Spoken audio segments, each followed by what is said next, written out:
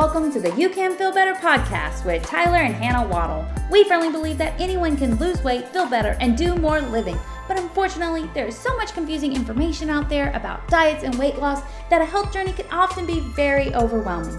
That's why we created this podcast to share health tips, tricks, and facts to help simplify, explain, and dive into a variety of health and wellness information.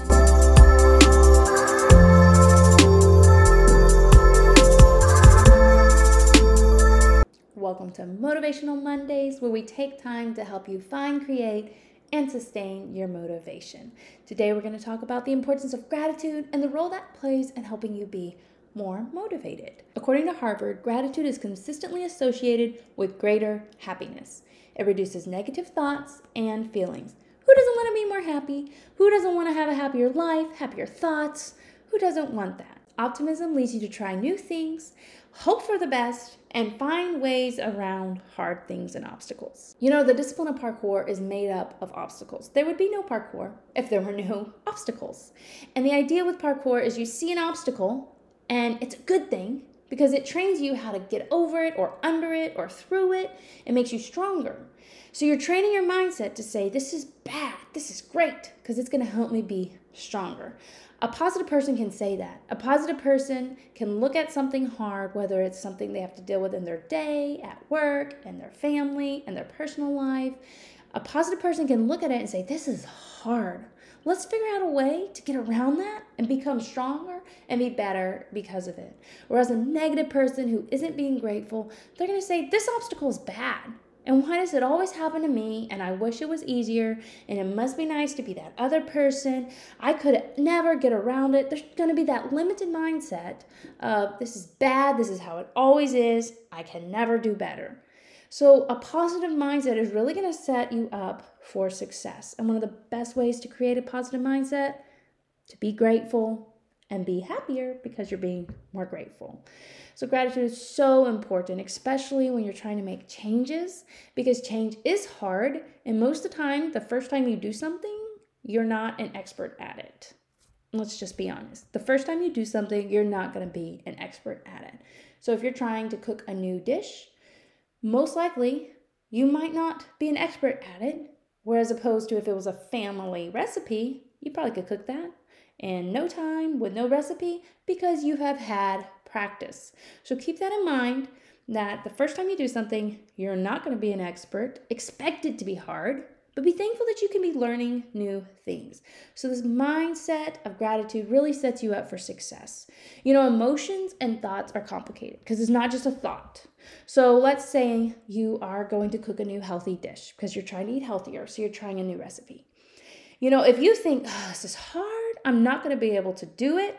That's the thought, but it's going to affect your emotions. It's more than just a thought. And that's why what you think is so important, because thoughts are so complicated in our mind with our hormones and how our whole body functions that you think that negative thought and it's going to affect you hormonally and it's going to make you less willing to give it a shot.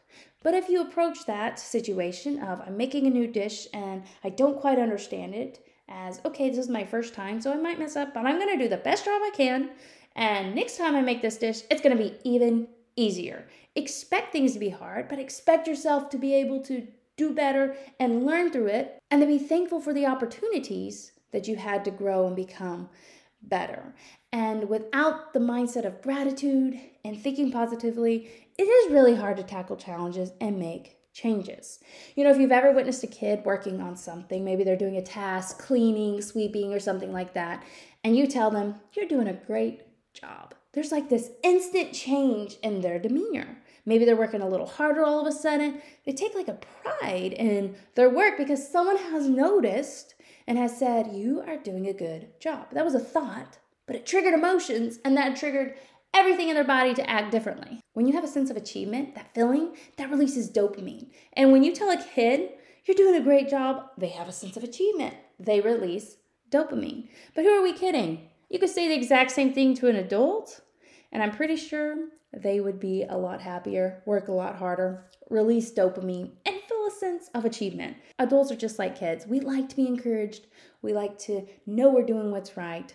And that dopamine release really triggers us to act and respond differently. Also, when you encourage a kid or an adult, that releases oxytocin, which is the hormone involved in creating relationships and strengthening those relational bonds. So kind words said to another person triggers great reactions hormonally, and that results in a change in behavior for that person. But check this out.